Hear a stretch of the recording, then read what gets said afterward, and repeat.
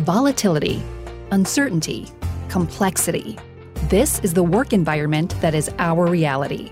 What will leaders need to know to be successful in the future? Who will they need to be to build team member commitment? How will they need to show up to create a motivating environment for their people? Welcome to the Sal Silvester on the Future of Leadership podcast, a dialogue about how leaders will need to adapt to be successful in a rapidly changing world. And now, please join your host and executive producer, Sal Silvester, to engage in the conversation about the future of leadership and how to transform people into confident leaders. Hello, listeners. This is Sal Silvester from 512 Solutions. We're an executive coaching and leadership development firm based in Boulder, Colorado, and I'm also the founder of and CEO of Coachmetrics, a cloud-based software platform that enables coaches and leadership development experts to measure behavior change in leadership and coaching. It is awesome to be with you today. And as many of you know, if you've listened to my previous podcast, we are here to explore the future of work and what that means for the future of leadership. And as our society and the world changes around us, who do leaders have to be? What do they need to do differently to be successful? That's really where my curiosity lies as an executive coach and a leadership development facilitator.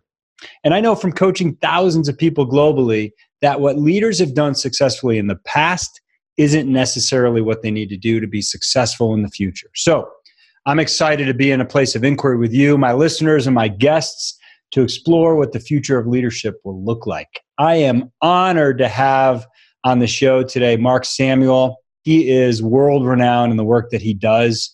He's the founder and CEO of Impact and an author of a number of award-winning books. His latest book is called B State, a new roadmap for bold leadership, brave culture, and breakthrough results. And previous work from Mark includes Creating the Accountable Organization and Making Yourself Indispensable, the Power of Personal Accountability. So Mark is a thought leader on accountability. He's been leading the way in this area of leadership for a long time. And he helps organizations achieve breakthrough results. He's been featured on CNBC, Bloomberg, Fortune Magazine, Fast Company. He's frequently called upon to really help organizations make transformational change. Some of his clients include Michelin, Chevron, American Express, Baxter Pharmaceuticals, Nissan. I mean, the list goes on. And what I love about this interview with Mark are some of his insights that he provides, not only on how senior leaders need to change, but how we need to engage mid-level leaders to create transformational change in our organizations. Let's go to that interview now. Mark, welcome to the podcast. How are you today? I'm doing great, Sal. Thanks so much for inviting me. Yeah, thank you so much for being here. I'm excited. As I mentioned earlier, I've been a big fan of your work and followed your work from creating the accountable organization to making yourself indispensable.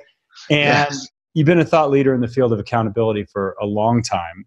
And I'm really curious about maybe just a few headlines about how your philosophy on leadership has sort of evolved over the years and developed over the years. I think that the biggest switch for me that came in understanding leadership in organizations was, and it was through a lot of my work with accountability, that the real key area is middle management. And, you know, I come from the old school of everything has to move top down. And I still believe that to a large extent. But it was literally through an accident that I discovered the power of middle management and where the breakdown is with middle management as a key function. And the breakdown is simple. Middle management is chartered with optimizing their functional area, whatever their department is.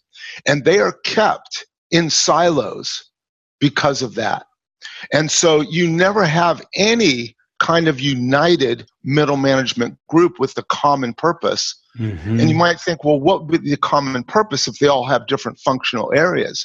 Well, it's really simple. The common purpose is optimizing business success, not functional success. And what's amazing is middle managers are generally so talented because they've got the technical expertise.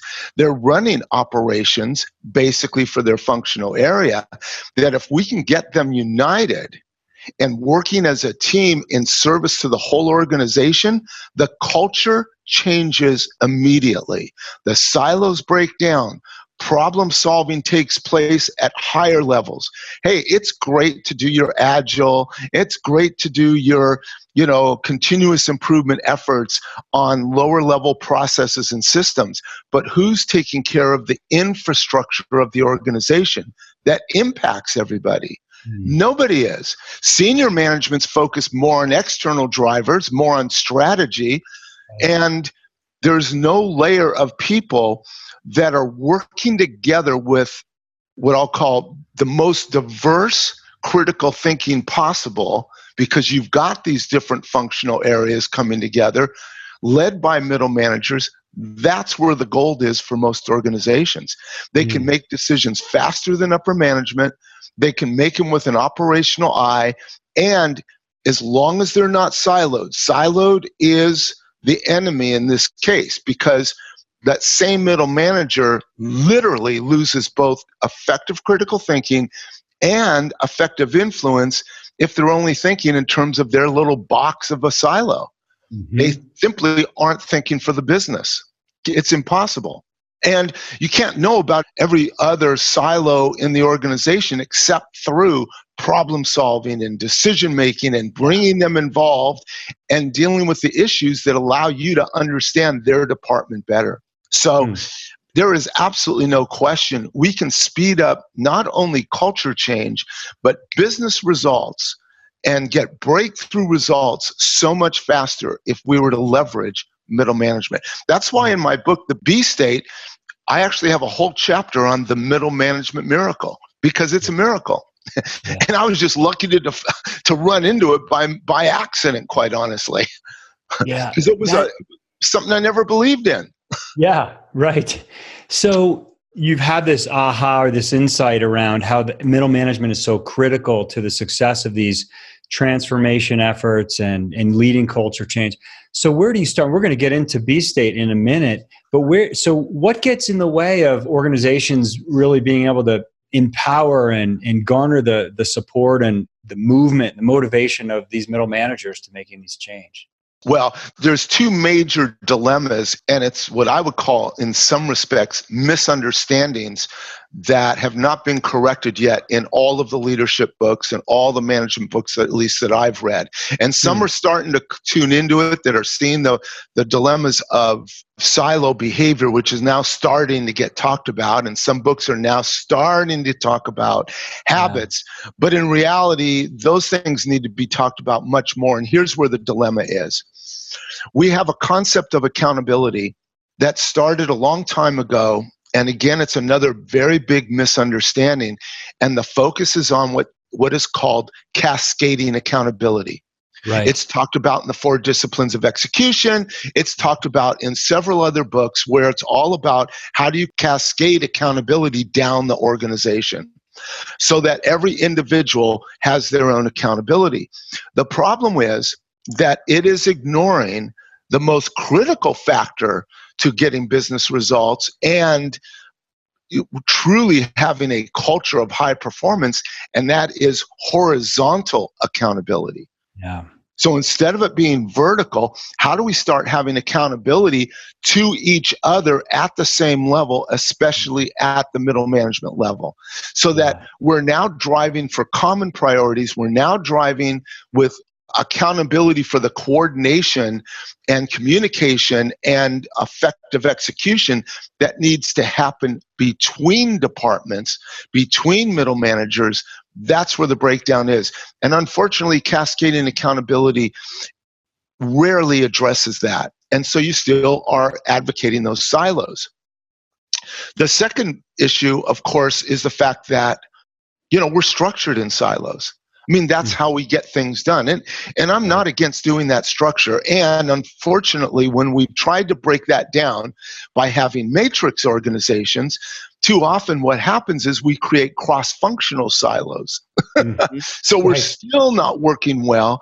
There's a lot of confusion around accountability and clarity and expectation with the matrix model. So even that has some major flaws in it. in my viewpoint, around how do we get there with those middle managers. And then finally, the last thing is, we think that the best way to develop people is through management training programs. We spend millions, if not billions of dollars on training of middle managers, where they go off and they go to some training program and they get more skills and all that stuff. And here's the problem with that. I'm not against it. I think all of that is any kind of learning we can do that builds self-awareness, that builds, people getting skills to have difficult conversations, and all of those things are fine. Here's what it doesn't do. It doesn't change the core habits of the organization. Right. And execution, and especially what I refer to as collective execution, the link between people to get results, the link between teams to get results, is all habit-based. It is not skill-based. We've developed habits that have become automatic behaviors. And the problem is, if you're gaining new skill, that's wonderful. But if you're stuck in an old habit that's automatic behavior, you're not going to apply the skill anyway. I mean, honestly, I wish that wasn't true. I'd be a lot thinner today. Right. Wouldn't we all? I mean, I've learned a lot about, eating well and exercising well. That doesn't mean I have the habit to do it. Yeah. And problem is, in an organization, you can't change individual habits. You got to change collective habits, because we make decisions collectively. We plan collectively. We share information collectively. And if we don't agree on the optimal ways of doing that based on our business and based on our constraints, and really do what the power of habit says and say, replace an old habit with a new habit, which is exactly what we do when we get middle managers together. We say, based on your outcomes, based on your business drivers, and based on your constraints, a very key question or key factor in this is, what is the optimal way for us to make decisions in a timely way? It's going to get results. What's the optimal way for us to share information given our constraints of location, time zones, whatever it is? What's the optimal way for us to plan and coordinate with each other? Not based on style, not based on preference, not based on power play, not based on ego, based on business results. And that, to me, is the game we want to start playing with middle managers. And you're not going to get that in a middle management training program or any leadership development program. We've got to start doing things that put them in working sessions to change their habits, measure those, hold them accountable, and link those habits of leadership to business results and to the culture at the same time. Yeah. That's the key. And it's completely missed today. I'll tell you what, though, you'd never miss it if you were a sports team, a music group, dance company, anyone that has to perform live. That's all they practice. They practice their collective execution. They work out those habits. It's not just enough to know your plays. Football players, they know their plays. No. If all it was knowing their plays, they wouldn't have to practice. But they have to practice even when they're already the best players and have the best skills, because it's the coordination, it's the timing, it's the handoffs. That's how they win. Yes. Building on that metaphor, you're taking the best basketball player and you're having him throw 100, 1,000 free throws every practice. Because those are the habits that you're talking about that will help that person be successful, even though they're already the best in the world. Yeah, and let's go even one step further. That's when we're focused on individual habits. But guess what? A basketball team is going to practice. How many times are they going to practice a fast break? Right. And that isn't an individual. That is a group. And that's not only looking at what happens when it works, they also practice what happens when it doesn't work. How do you deal with a broken play? See, in organizations, we just want everything to go perfectly. That's just plain nonsense. Yeah. And yes, when we do project management, we have risk mitigation and all that. But for normal day-to-day, we don't put enough emphasis on recovery plans, which is, to me, the key to being accountable is having proactive recovery plans already figured out ahead of time for when things get off track on day-to-day business. Yeah. I've often thought that leadership development is missing a core component. It's so focused on the individual, it's often missing the collective. That's right. And you really need both to be successful. But I love the idea of how you're seeing middle managers differently, the silos that get created because of our organizational structure and other factors, and then the emphasis on this cascading accountability. Now, you talk about some of this in your book, Be State. Let's go there for a while, because I think part of what we're trying to do with this podcast is to get leaders to think differently. The way that they've been in the past doesn't necessarily enable them to be successful in the future with the complexity, the ambiguity of our workplace, our world, for all those things. Be State is the name of your latest book. I think it was released in October 2018.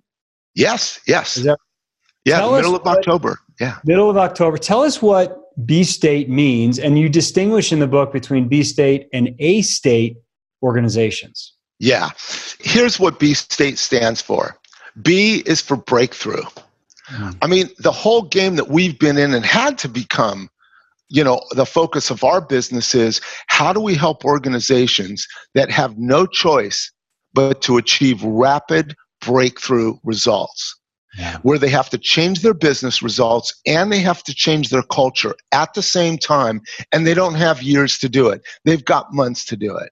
And I don't care whether it's a regulatory agency that's down their back because, they need to get their standards up, or they keep getting dinged and penalized, or whether it's a business that is in such a high competitive industry that they are starting to run in the red and have to turn black within the year. Like, you don't have time to turn this around. I don't care what it is. You don't have time to do the traditional approaches. And quite honestly, no organization today has time and the luxury to change over time. They've got to speed things up because competition is faster. The degree of change in technology is affecting us much faster than ever. We have political changes that change the game so quickly, at least in the United States, if not worldwide. Economic changes hit us by surprise.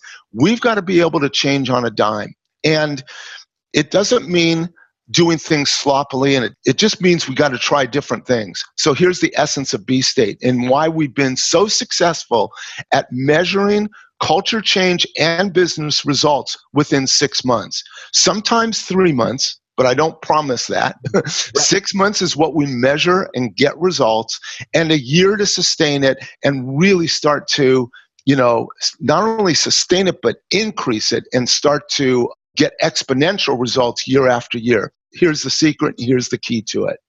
2 parts. One is, A State is your current state. B State is the breakthrough state that you desire. The problem that most organizations have is they focus on all the problems that they have in A State, and they want to correct those. That's the approach of continuous improvement. It's the approach of lean. Doesn't matter what it is. It's looking at what doesn't work and improving it. And now I'm absolutely in favor of doing that. But here's the problem with it. It will only get you to A+ state. It will only get you to a bigger and better A State. It is never going to be a game changer, which is what B State is all about. If you're going to get breakthrough results, you got to have breakthrough attitudes, you got to have a breakthrough mindset, and you got to have breakthrough behaviors. And you're just not going to get there focused on A State and trying to make it better. So what we do what Covey said. You start with the end in mind, except it's not just a slogan for us. We actually know how to make that happen. And we help organizations look at their external drivers, their current reality that they don't control, and say, okay, what does our picture of success need to be? Not some vision, not some mission. I love all those things. It's never going to make the change. But what you need to do is you have to look at, what does our business need to look like in 2 years that it doesn't look like today? What is our execution going to need to look like to support that new business result that it doesn't look like today? Mindset and behaviors. What are those keys? And we get it in a sense, very descriptive enough that we can then say, okay, what are the habits of leadership and how do we need to lead differently in the future than we do today? That we can track, we can measure, we get everybody focused on it. You may have problems today that you don't even need to solve because they won't exist in B State. Right. And that's what we find. Instead of solving all the problems, why don't we create a new reality? We've created the reality we've got, usually not quite deliberately enough. Now we're saying, let's create the new reality deliberately. Let's operate in that new reality and then watch how many problems actually disappear. They don't even have to get solved. They simply don't exist in that new environment. Yeah. Thanks, Mark. So that's the picture of success. You talk about that quite a bit in B State.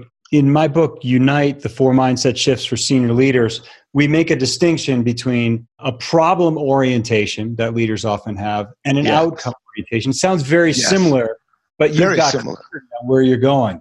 Yes. Oh, and you said something that's so important to me. And you actually said 2 things in your one statement. It's how do we get leaders to be more outcome driven rather than activity driven?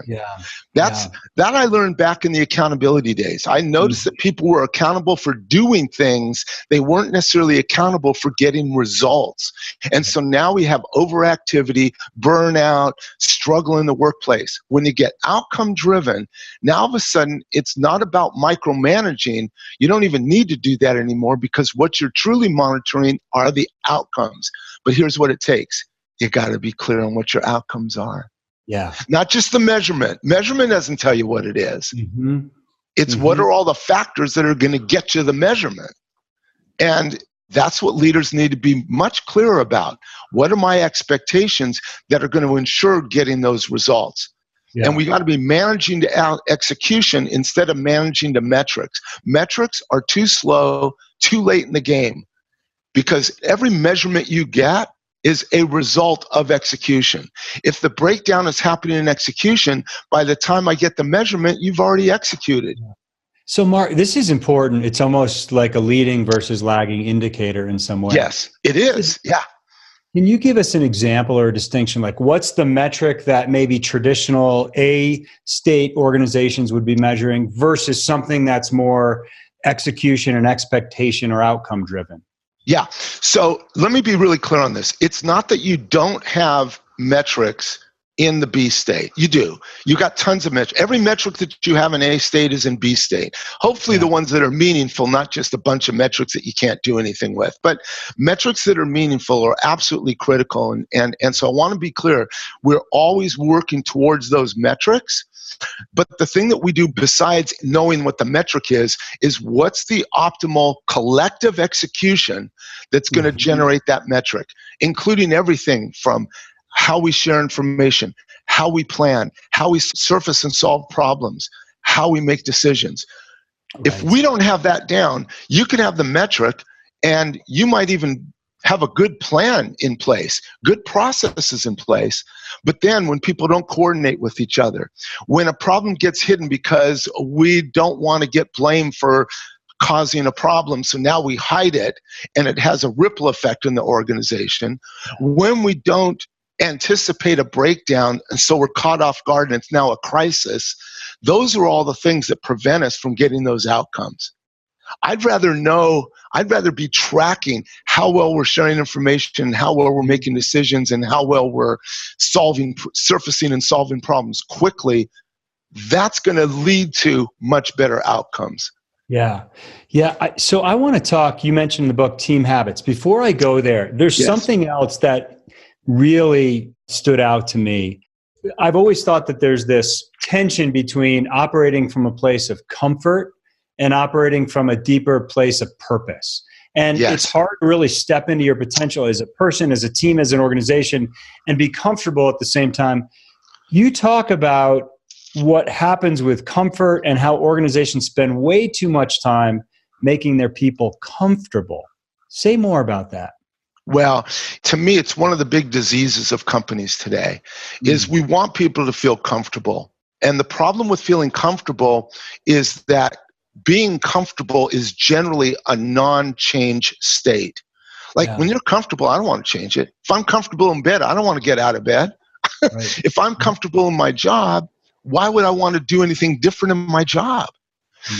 And so the problem is that in reality, we don't want people to be comfortable. What we want people to be is safe, to create to take the risks of change because, like it or not, organizations are evolving. They have to evolve as our external environment evolves. There's no getting around it. But here's the good news. People want to evolve. We are all evolutionary human beings. And the problem is that when we were younger, we loved change. We would pretend at change. We would play. We had no problem playing bigger than we were. We wanted to be the adult when we were 5 years old, and make decisions and play like we were shopping and doing whatever it is that we were doing, whether star athlete, didn't matter. We were always wanting to change. We wanted to learn how to ride bikes. We wanted to learn how to, learn the alphabet, learn math, whatever it was. Now, here's the problem.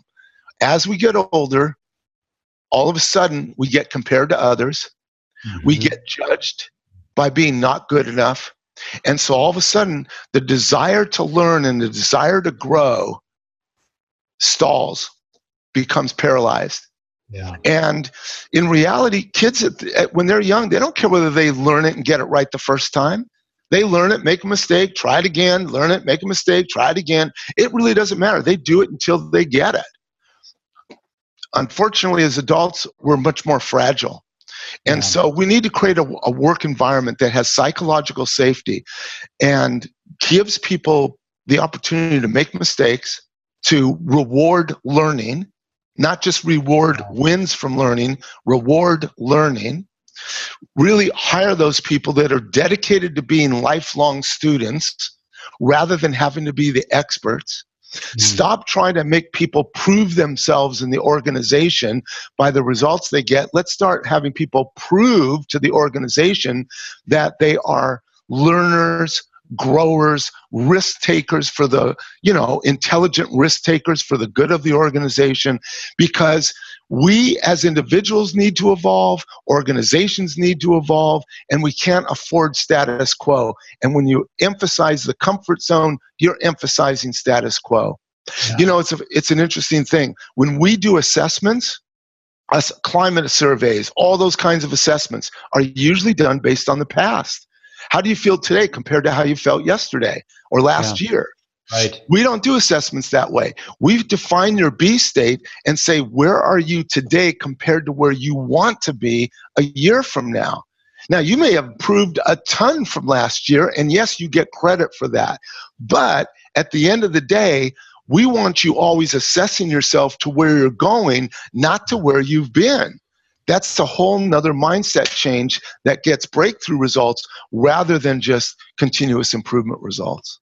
It's a great point. You can't do anything about the past, but you can change it, right? Yes. So so why do we keep assessing it? Right.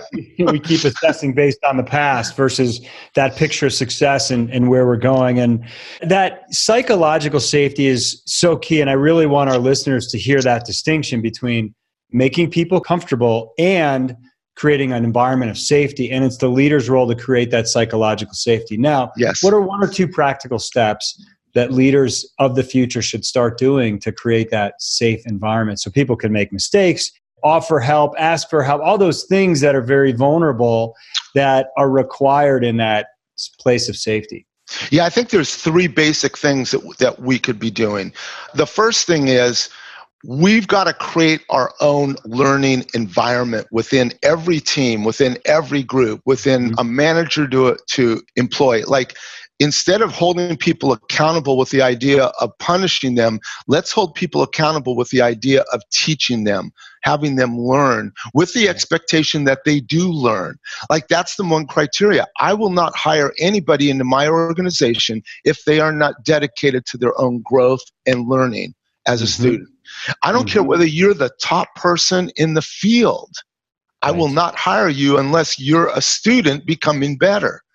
Yeah. Because otherwise you've plateaued. So it really begins there with what kind of culture you set up that way and atmosphere you set up. But the other thing is we have to stop pretending that things are always going to go perfectly and have many more conversations about proactive recovery. So that, look, here's what happens. We plan something to go perfectly, it breaks down, and then we find out who to blame. Right. And now you got the blame game going, and no one's safe there and no one's comfortable there. It's a lose-lose. So what we are doing with groups is saying, no, let's anticipate what might go wrong for whatever reason.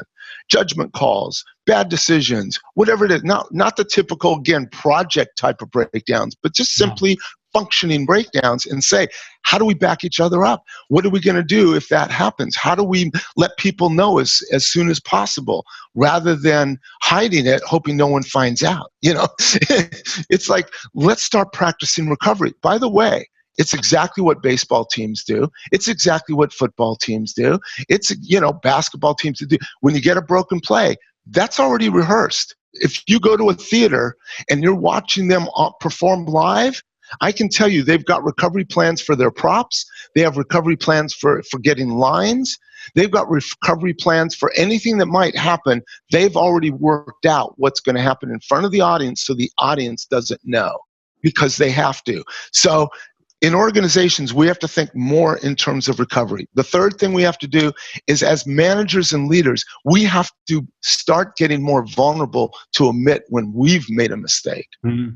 If you're the perfect manager, then everyone else is going to emulate you. If you can't get anything wrong because you're always blaming everybody else for the problems, and you don't admit when you're at fault, when you made a bad call, when you didn't develop someone well enough, when you didn't prepare them to be successful because you were going too fast, if you don't admit that, where's the safety for anyone else to?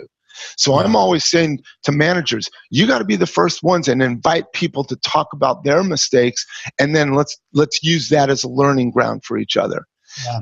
And then finally, it's giving employees a voice. Like, we talk about engagement, but how are we engaging people to truly identify, how can we make things better here? Not for your personal gain, but for the focus of the business, for the focus of our execution. And instead of being threatened by that as managers, we need to embrace that.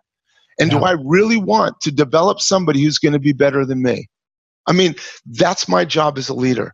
How do I develop someone to take my position and even go beyond me, that maybe I end up reporting to, because I find their true gifts have something that is so special. I want to nurture it, even if it means they rise in the organization beyond me. Like, that takes courage. And humility.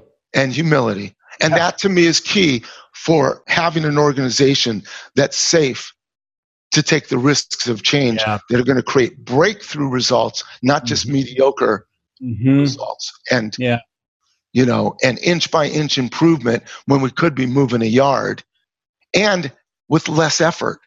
Right. Because we're all aligned. Yeah. We could spend an hour on every one of those four things that you talked about. A couple of things I want to highlight, because this is so key. What I see leaders often doing, the first point that you made, the accountability, it's tied to punishment, or you often hear people say critical feedback. And when something is critical, people are they get defensive, the finger pointing that you mentioned. Perfectionism is about the worst standard that an organization can have, because you just end up beating yourself up and others up, versus having that recovery plan.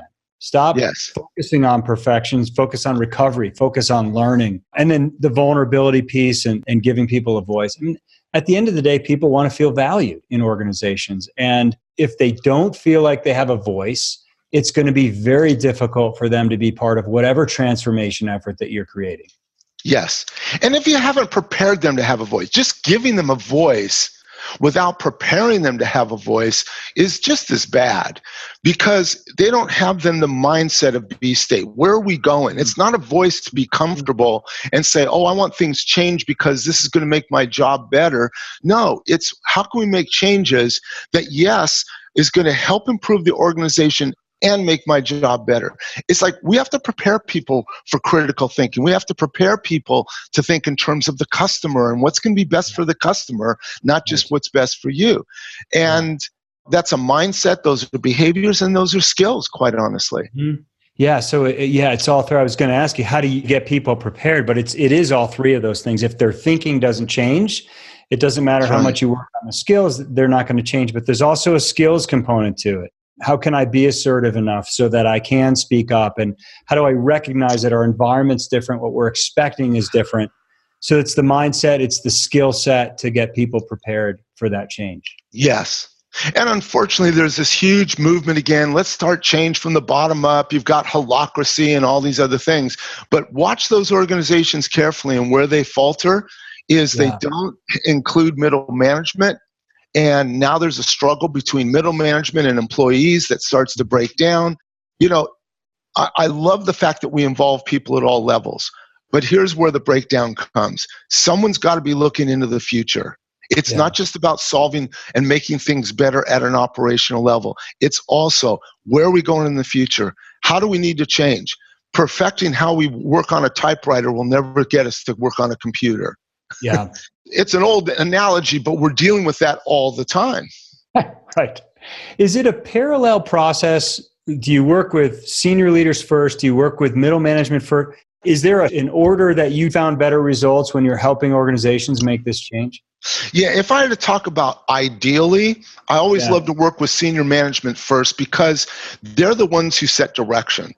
And too many of them are being more operational and micromanaging rather than staying on focused on what's the direction, what's the strategy, and what are the key priorities. And how do we set up ourselves to not create silos by the way we even delegate or set up the key leaders for those projects that are our key initiatives. Because again, once we delegate it out, how often are we delegating into silos and now don't have the cross-functional input? So I like to work with the senior leaders to start to get them to think differently about their role and prepare the space for middle managers to come up so that they actually become, see, and that's the thing, it's about what's the role of middle management. I hold them accountable for operational excellence and culture. Mm-hmm. They are the ones that have to drive both. You can't get operational excellence and ignore the people, but you can't do everything for the people and ignore operational excellence. And that's the role that binds all middle managers together. Like organizational operational excellence, not operational excellence of your functional area. Yes, you have to optimize your function, but only in concert with the whole organization. And sometimes you might have to sub-optimize your functional area to provide enough resources to support the organization's biggest challenges that need to get fixed or biggest changes that need to get made. So we have to cooperate and work together cross-functionally to make that happen. But I generally start with upper management, but the real effort is with the middle management. Yeah. Mm-hmm. So we have maybe 5 or 6 minutes left. Before we wrap up, we have to talk about team habits. It's what we started. Yes. We alluded to at the beginning. Tell me more about what kind of habits do you put in place? How do you measure those habits so we've got collective execution here? Whether you're talking about a senior leadership team or a middle management team, it's identifying what are those key factors of execution that keep shooting us in the foot because we're not on the same page. And no amount of skill building solves it. No amount of styles inventories is ever going to solve that, because it's the one time that we have to be outcome driven, not style driven. So let me give you an example of one. I'll give you one that's actually, for anyone that's out there listening, this is probably the most, and I never thought this to be true, it's only through seeing it done so many times, one of the key habits that often gets ignored. And it's for a leadership team, either senior or middle management, is speaking with one voice. How are we speaking with one voice down the organization, up the organization, or outside to others? And it's really creating what are the set of behaviors and competencies that we need to have to do that. And here's the thing. People emphasize competencies. Competencies do not get you the highest performing organization, because you can have a competency and not use it effectively. What a habit is, what different competencies you use in an effective way to produce the result that the habit's trying to accomplish. Yeah. So let me give you an example. I'll do it really quickly. Right. Communicating with one voice to others outside the team. We strategize how to elicit the most positive response from the information we're sharing. The context of information determines the communication approach and delivery. So we're deciding how we're going to communicate. We communicate information effectively and relatively at the same time and date so that you don't have people talking it. Some people mention it, some people not, and now all of a sudden you got mixed messages. Right. We use scripting and message points, talking points, so that we're all on the same page, delivering the same message. But here's the key one. We have recovery plans in place in case there are breakdowns, and we anticipate questions and possible resistance and prepare an aligned response. Yeah. So before we even message, what are the things we're going to get back from people? How do we want to respond to that so that person A on the team is not saying something different than person B? Mm-hmm. And all of a sudden now you look like you don't know what you're talking about. And then the team also gets together afterwards to see how do we need to change or modify the message based on actual reaction. Yeah. Now, to me, that's a process of behaviors that is a habit of execution for communicating outside with a unified voice. Yeah. That's so helpful. I'm hearing some intentionality there, some structure there. People are sending a line message across the organization, probably engaging people in dialogue. So then not only is that one voice getting shared, but then people then feel like they've got a voice to sort of loop that back. Yes. And how are we listening to feedback? Absolutely. Once it's a habit, you can measure it. How well are we doing at that today? Well, today we don't do it at all. Well, now we're doing it about half the time. Now it's becoming almost a cultural norm, 75%. Now there isn't a decision that's ever made that we don't have a strategy for communication.